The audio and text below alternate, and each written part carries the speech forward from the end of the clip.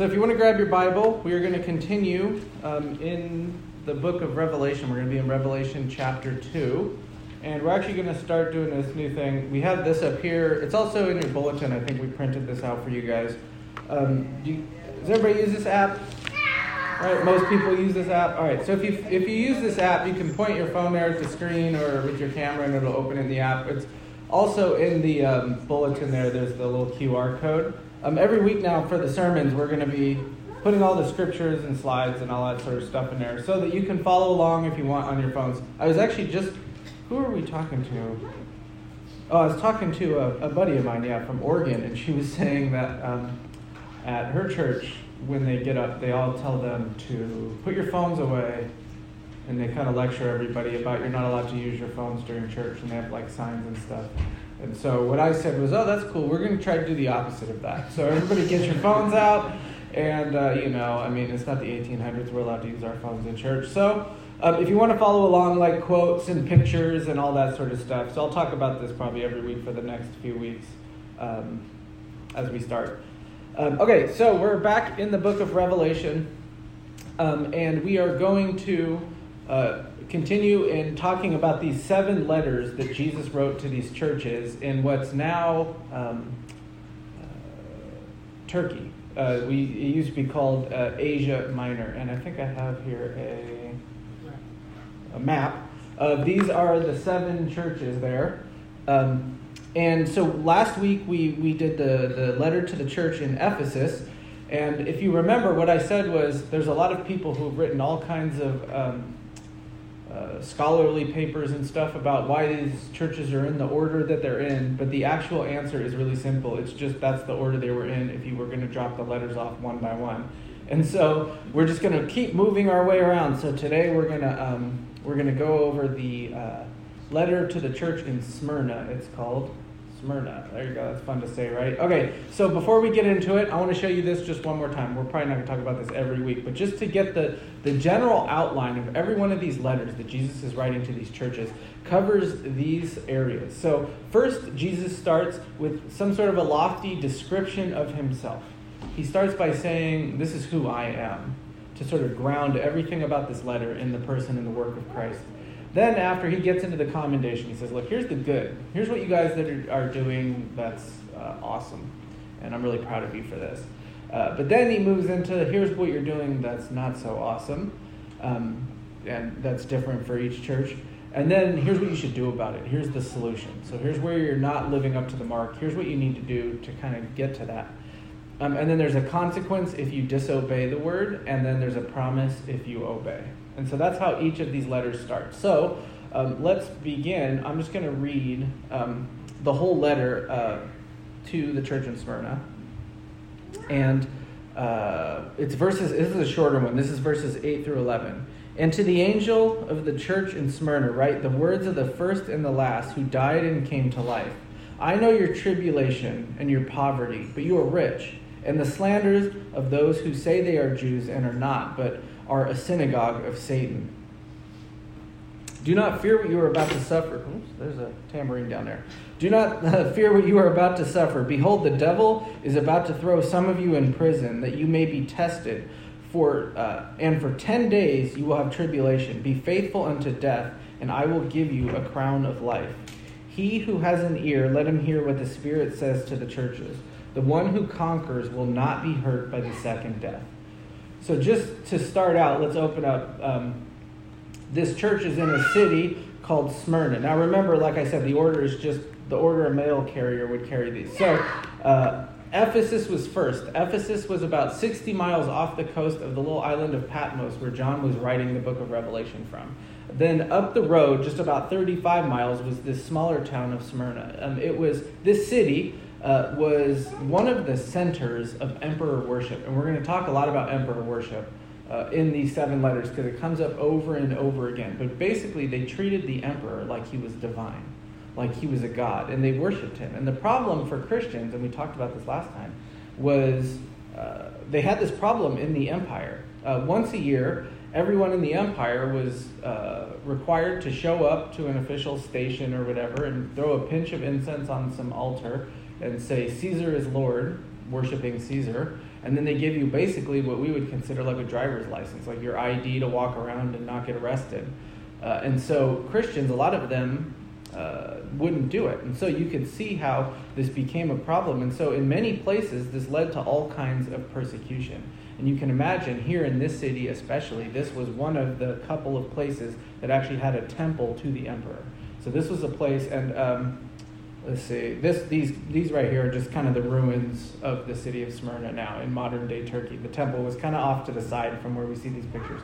But it was the center of this cult of the emperor. And so right in the heart of the beast of this city is this little church, this little group of people who are trying to follow Jesus. And so John, or Jesus, I guess through John, writes to them this letter. But remembering the pattern, right? Jesus always starts with a description of himself. So he starts like this in 2:8. He says, "And to the angel in the church of Smyrna, write the words of the first and the last, who died and came to life." So this is Jesus' description of himself. First, he says, "I'm the first and the last." Now, a lot of these descriptions, we didn't read chapter 1 together. And it's a really kind of a bummer, because like I said last week, Revelation is my favorite book in the Bible. It's the happy ending at the end of a long and terrible story. And someday I hope to teach us all the whole book of Revelation, and it's going to be a lot of fun. But we're not doing that now. We're just doing these 2 chapters. And so we skipped chapter 1. And in chapter 1, there's this lofty description of Jesus. And a lot of these descriptions of Jesus in these 7 letters are just pulled literally from the first chapter. And this is one of them. It's almost word for word from 1:17. And what it means here, the first and the last, is that Jesus is outside of creation. He is the creator, right? He is the first. So he's not the first one to be created. He's the first one behind creation. And this is actually really important in philosophy. If you ever study philosophy, we call them the primary cause, right? The first cause, the primary mover. And the way this works is just philosophically, everything that had a beginning had to have a cause. So if there's something with a beginning, something caused it, right? And so if I roll a ball down the hill, the cause of that was me rolling the ball down. You can see. And then what was the cause of me? And you can go back in time. There's a chain. Everything has to have a cause. And so going back, either creation or the universe has to go back into eternity, which now we know because of the Big Bang Theory and Albert Einstein, we know is not true. Everything in the universe had a beginning, right? And actually Albert Einstein said, "I don't really like where this is leading. I think I might have accidentally just proved that God exists," when he came up with the idea or he didn't come up with it, but the guys who came up with it, and he helped prove the Big Bang Theory. Because what they say is that behind every cause goes back to a chain where something needs to be eternal. And something needs to be the first cause, the first mover, the primary mover. And all over Scripture, what we see is the Bible describes Jesus as the primary mover. He is the one who started the whole universe. He's the one who was eternal from eternity past, right? God existed. And then they created, God, the Trinity, they created the world, or the universe, and then everything started. And so we owe everything to this Lord, everything to this Creator. And that's the description here. He says, "I'm the first and the last." Another place he calls himself the Alpha and the Omega, which is like a way to say, "I'm the A to the Z. I'm everything." Next, he says, though, which makes this next section a little weird, right? He's the primary mover. He's the Creator who died and came back to life. You see, God, the Creator, the first cause, the source of everything, he entered into his creation.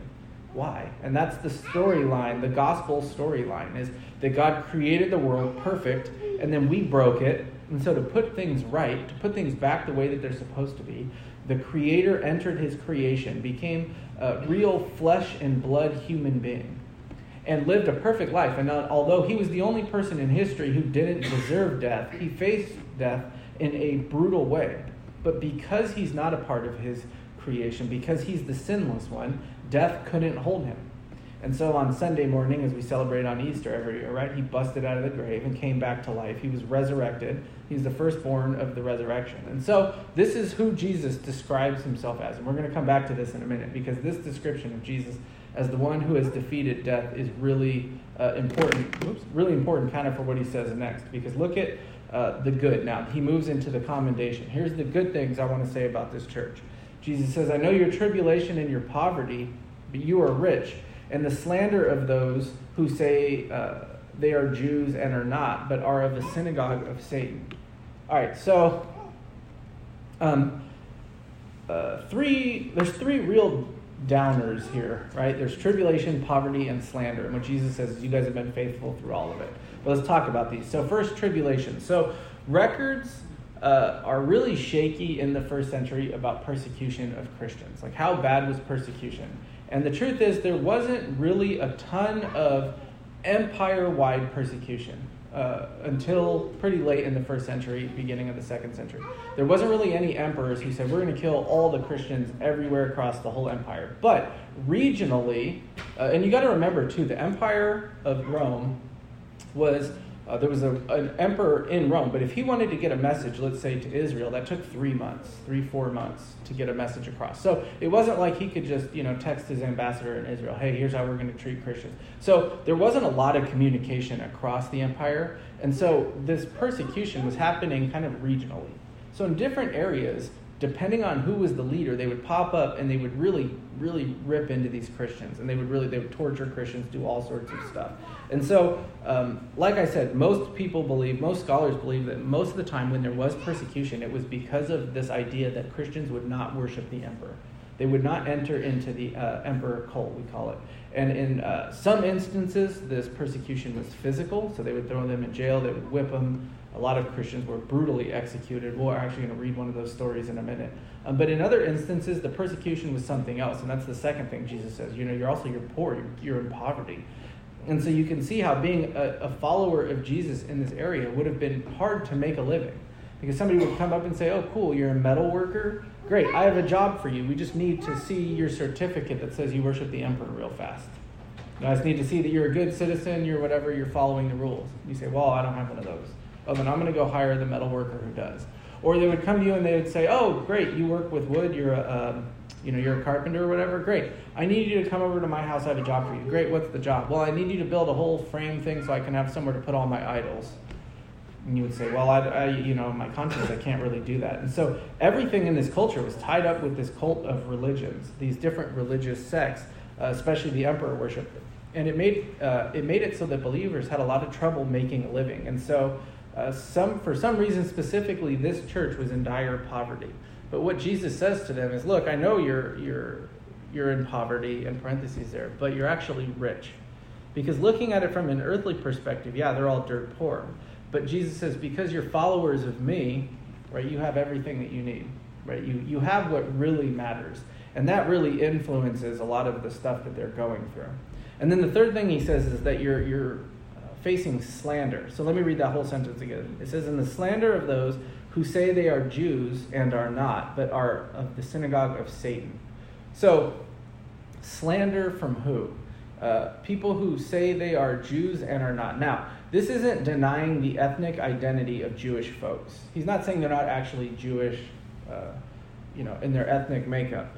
But the imagery of Jew and Gentile is picked up from the Old Testament by the New Testament writers to kind of talk about those who are in the covenant of God and those who are not. And so a lot of times the New Testament writers will call people Gentiles, even if they're Jewish, because he means you're not really following the Lord. You're not part of the covenant. And so let me tell you what was really going on here then. In the early days of the church, everybody thought of Christianity as just a subsect of Judaism. And originally Christianity was called the Way. We weren't called Christians until in the church of Antioch they started making fun of us, and that's where the name Christian comes from. It means like little Christ. Like, oh, look at these little Jesuses. They all think they're little Jesus. And they started making fun of them. And the Christians in Antioch were like, yeah, that's what we are. We'll pick up that name. So originally, though, it was called the Way. And because what happened was everybody in the empire needed to do that whole emperor worship thing.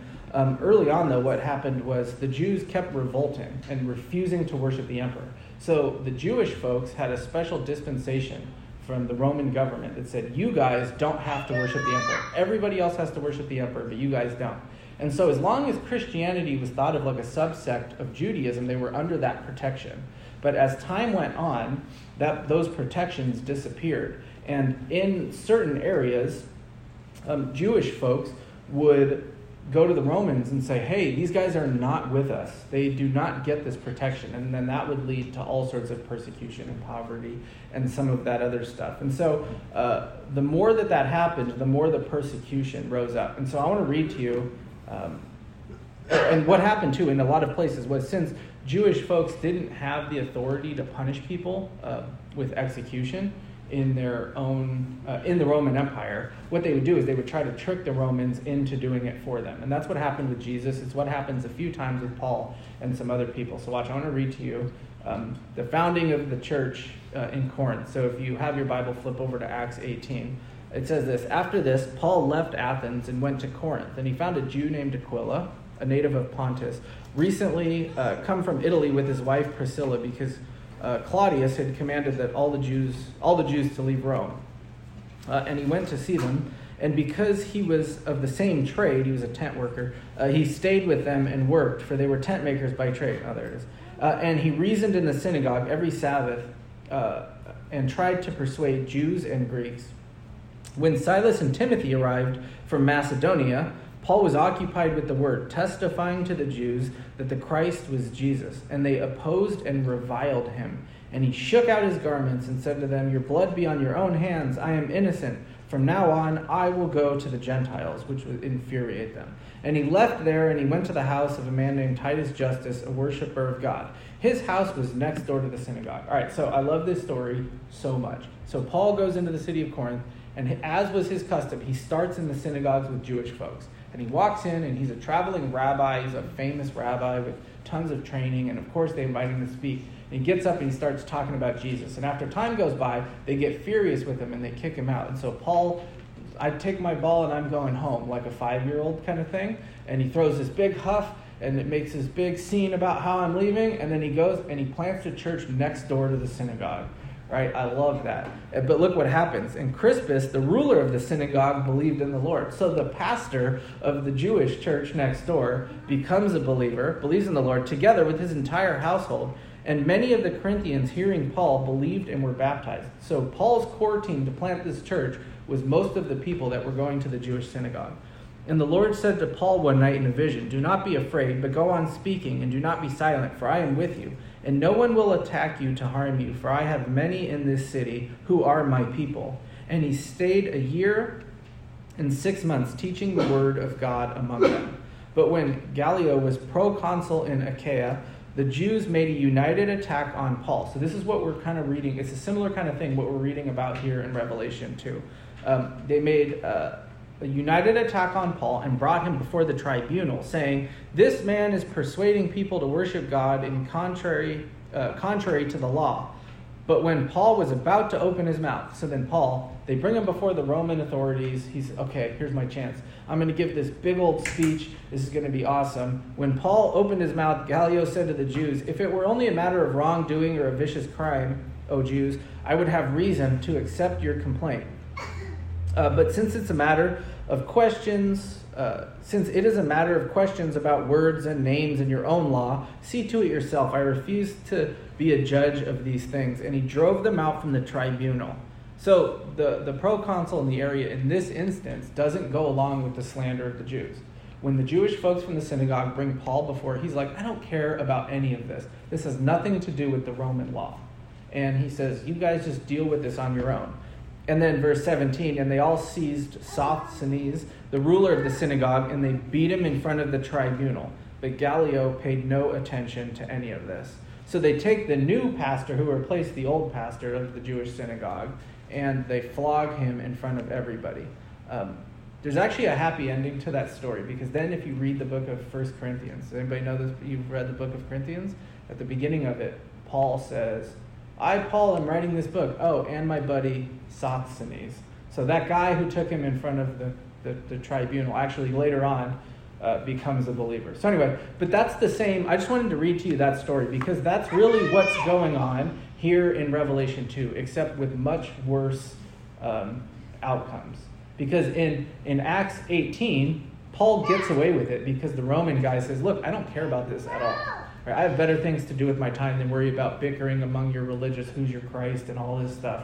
But later on, as the Christians become more and more separated from Jewish folks, these sort of things start to happen, and it starts to go really bad. So you can see when it says the slander of the Jewish folks who are of the synagogue of Satan, that's not just, oh, they're talking trash, right? When he says that, this is real, actual harsh persecution. They're being brought in front of the authorities. And so this church in Smyrna is in a tough spot. Now, remember the pattern, though. First, there's the description of Jesus. Then there's the commendation. Then there's the rebuke. So what's the rebuke for this church? Well, if you read through the letter, this is one of the ones that breaks the pattern. There is no rebuke for this church. Right? This one and the church in Philadelphia both do not receive a rebuke. Jesus jumps straight from, I know you're suffering, to here's what you should do. Here's what I need you to do. I want to exhort you in these things. So was this church perfect? No, of course not. Right? But their persecution was so hard and there were no big giant problems like in some of these other churches that Jesus jumps right into the encouragement. So this is what he says. Do not fear what you are about to suffer. Behold, the devil is about to throw some of you in prison that you may be tested. For 10 days you will have tribulation. Be faithful unto death. So now the devil is going to throw some of you in prison. Now, whenever we talk about in San Francisco, right, when we say we get up and we talk about the devil, it's kind of a weird thing. People, oh, wow, you guys actually believe in the devil? The horns and all that sort of stuff. And I was actually just reading, I saw a Twitter feed kind of thing, where somebody from the Church of Satan, which was founded here in San Francisco, they don't actually believe in Satan, they just believe in a bunch of atheists, was making a bunch of jokes about how we're the Church of Satan, but those Christians are the ones who actually believe in Satan. And then everybody was piling on and making jokes and all that sort of stuff, and how nuts we are for believing that the devil is real. And I was reading it, and I was like, yeah, he is. We do. We believe there's an actual enemy. Maybe not the horns and that's all medieval kind of stuff. Maybe not the horns and all that. But we believe that he is the enemy of God. And because we're God's adopted children, that makes him our enemy as well. He hates us. And there's this whole other supernatural world happening around us. And the Bible doesn't spend a lot of time describing it. But what we do as we read through scriptures, we get all these small, quick glimpses of this supernatural world that's happening around our physical world. And so this is one of those instances. It doesn't just say, look, you're going to go to prison. He says, look, do not fear what you're about to suffer. Behold, the devil is going to throw some of you in prison. Or we see the part with Judas where it says the devil entered him and then, he betrayed Christ. The devil has power in this world. He moves things. Things happen because of him. And so this is one of those instances. The devil is out to get this church specifically.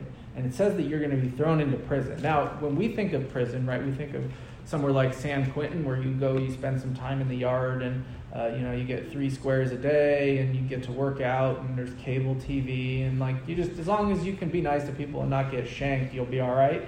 That's what we think of prison. But prison back then was very different, right? Jail back then was very different. There was only 3 reasons to put somebody in jail. They didn't put you in jail for 20 years. Oh, you committed a crime, here's your punishment for 20 years or whatever. The reasons they would put somebody in jail is, A, to compel somebody to do something, right? So we're going to put you in jail until you tell us who robbed the 7-Eleven. And jail, by the way, you don't get any meals. Nobody brings you, unless your family members bring you food, you just starve to death in jail. And most of the jails were not heated. There was nowhere to sleep. They were pretty disgusting. Nowhere to go to the bathroom, right? And so usually it'd just take a few days before somebody's like, I'll tell you who robbed the 7-Eleven. So that's the first reason. The second reason they would put somebody in jail is just to keep them until their trial. So this is why Paul was in jail for long periods of time, because his trials kept getting delayed. I appeal to the emperor. Great, now we got to wait 2 years before the emperor can see you, kind of a thing. And so Paul was in jail a lot for this reason. And then the third reason is just to keep somebody locked up for a day or two until you killed them before the execution. So really, when you read about, hey, we're going to throw you in jail, you can kind of see how most likely it's not going to be that first option where we need you to tell us who robbed the 7-Eleven. It's probably going to be either until your trial or until your execution. And that's probably that third idea is what they have in mind here. But look at the reason. Wait a sec. Look at the reason here for this persecution. He says, behold, the devil is about to throw some of you in prison that you may be tested. Okay, so here's where things get complicated, because what Jesus says here is that above Satan's evil purpose for this persecution, God has a godly purpose for this persecution.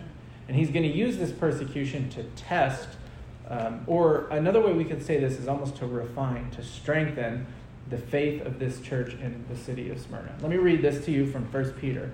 It says, in this you rejoice, though now for a little while, if necessary, you have been grieved by various trials, so that the tested genuineness of your faith, more precious than gold that perishes though it is tested by fire, may be found to result in praise and glory and honor at the revelation of Jesus Christ.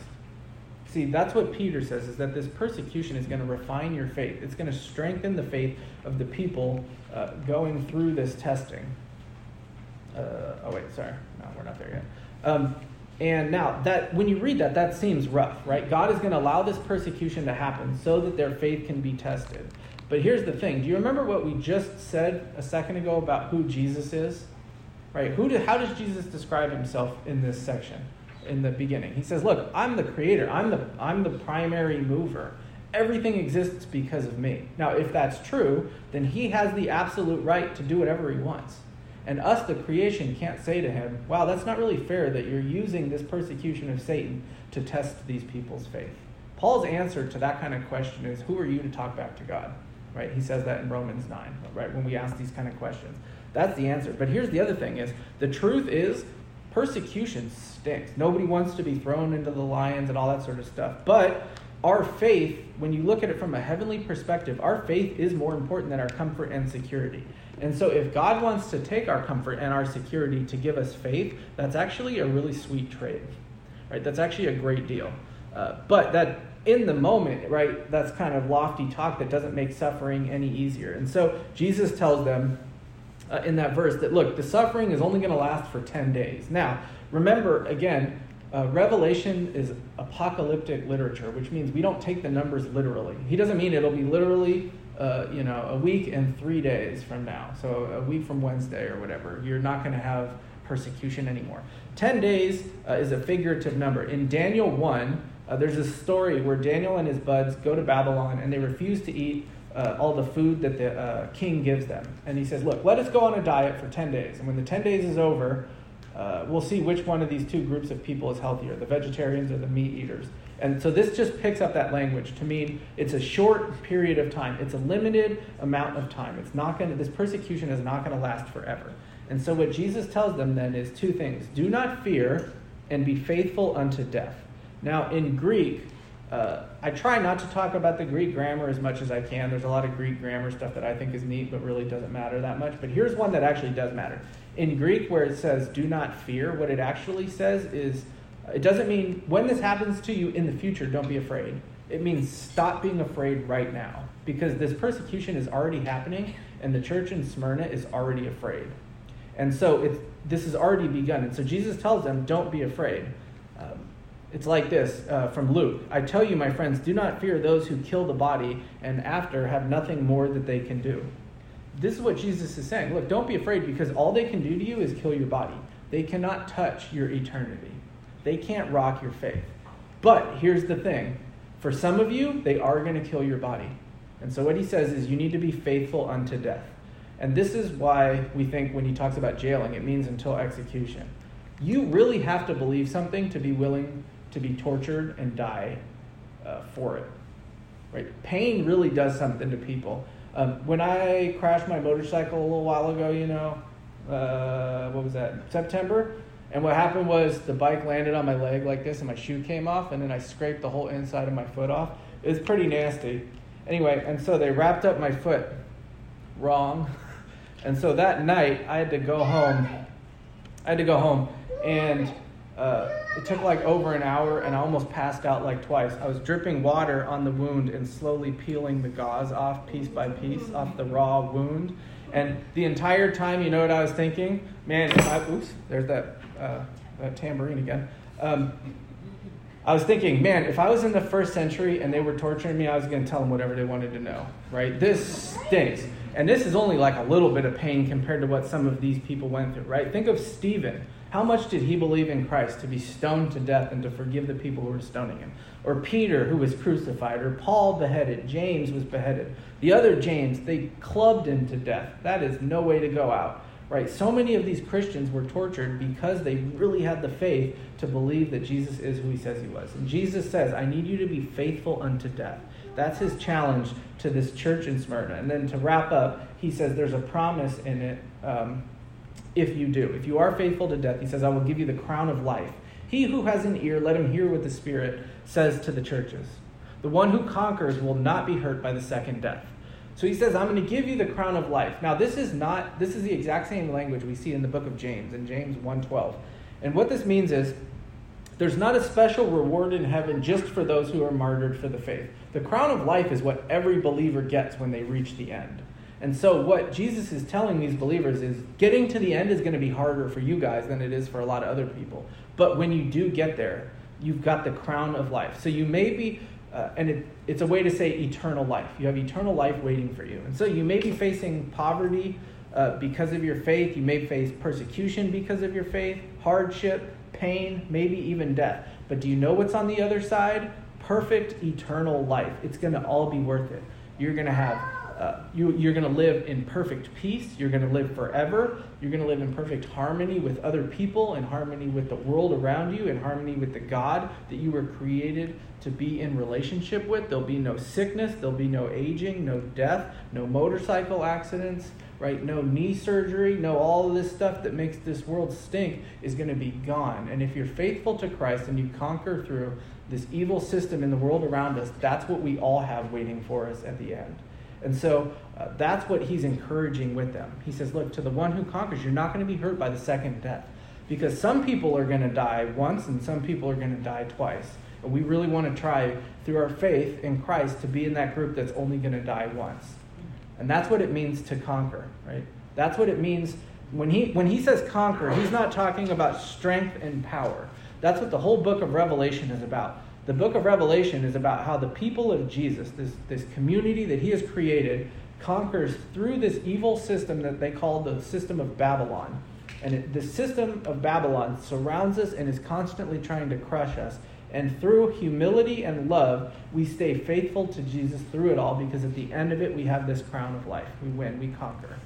And so that's what's going on. Now, notice how in this section, Jesus doesn't just tell these guys, look, I need you to suck it up.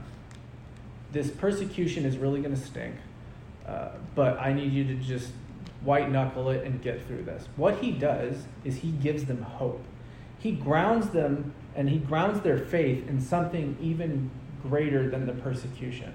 There's this author, his name's J. Scott Duvall. He said does that say J. Scott? Oh, yeah, there we go. He says this, the great Christian hope is not the removal from trouble, but resurrection from the dead.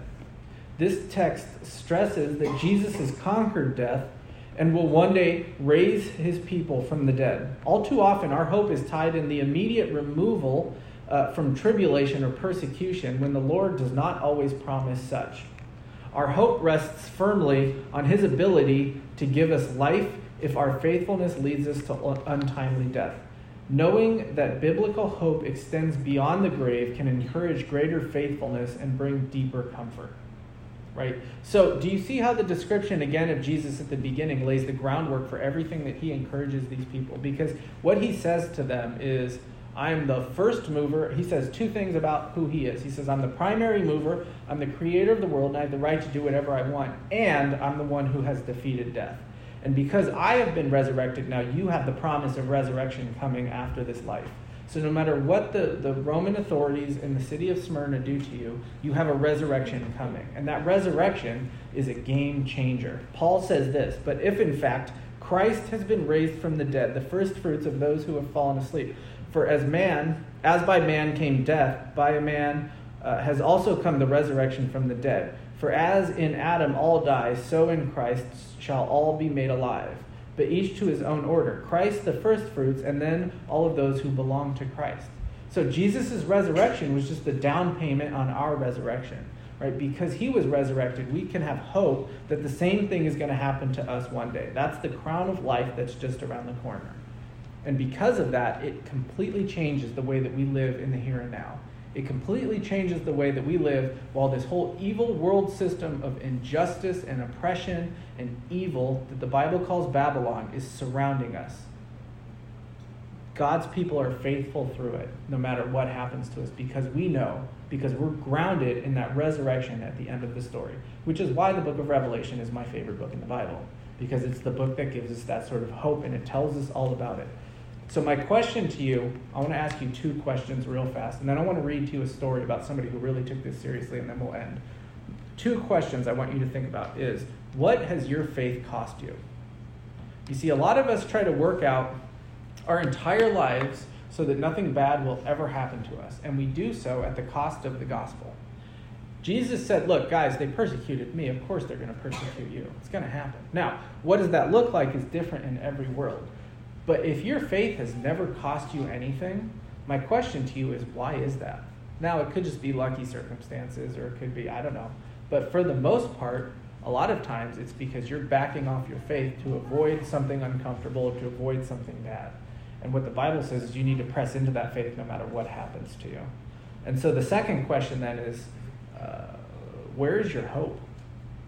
Right? As you think about this system and this world and everything that's happening, and when bad things do happen to you because of your faith, what is it that keeps you going? Because what Jesus tells this church, he doesn't just say, suck it up and do it. He says, ground yourself in the hope of resurrection, and then that'll pull you through. Faith in him and faith in what's coming eventually will pull you through into the next life. There was a guy named Polycarp, and he was a bishop in this city of Smyrna. And at the time that this letter was written, Polycarp was probably in his early, maybe late 20s. Okay, so he was one of the original people, original audience of this letter. He sat in church one day when somebody showed up. Actually, at one point too, by the way, he was an apostle, a disciple of the apostle John, who wrote this letter.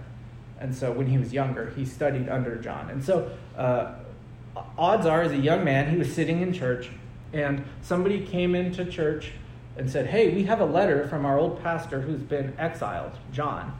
And they sat and they read this letter, the whole book of Revelation about hope. And they get to the one part where they said, and we specifically have a letter for the church in Smyrna. What they said was, you're about to face death and even more persecution. Be faithful because of the hope of the resurrection.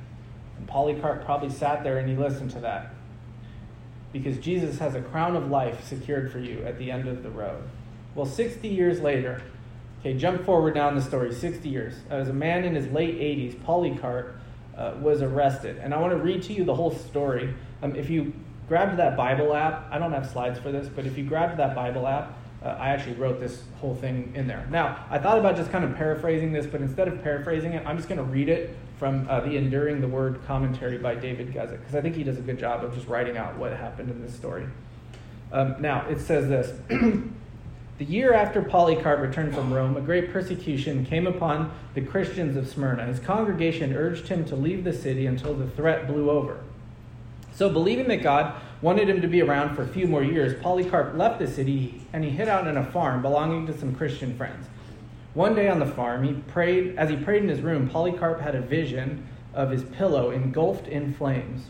And he knew what God was saying to him and calmly told his companions, I see that I must be burned at the stake. Meanwhile, the chief of police issued a warrant for his arrest. They seized one of Polycarp's servants, and they tortured him until he told them where his master was. Towards the evening, the police chief and the band of soldiers came to the old farmhouse. When the soldiers found him, they were embarrassed to see that they had come to arrest such an old, frail man. They reluctantly put him on a donkey and walked him back to the city of Smyrna. On the way to the city, the police chief and the other government officials tried to persuade Polycarp to offer a pinch of incense before a statue of Caesar and simply say Caesar is Lord. That's all he had to do. He would have been off the hook. They pleaded with him to do it and escape the dreadful penalties. At first, Polycarp was silent, but then he calmly gave his firm answer, no. The police chief was now angry. Annoyed with the old man, he pushed him off his carriage and onto the hard ground. Polycarp, bruised but resolute, got up and walked the rest of the way into the arena. The horrid games in the arena had already begun in earnest, and a large, bloodthirsty mob gathered to see Christians tortured and killed. One Christian named Quintus boldly proclaimed himself a follower of Jesus and said he was willing to be martyred.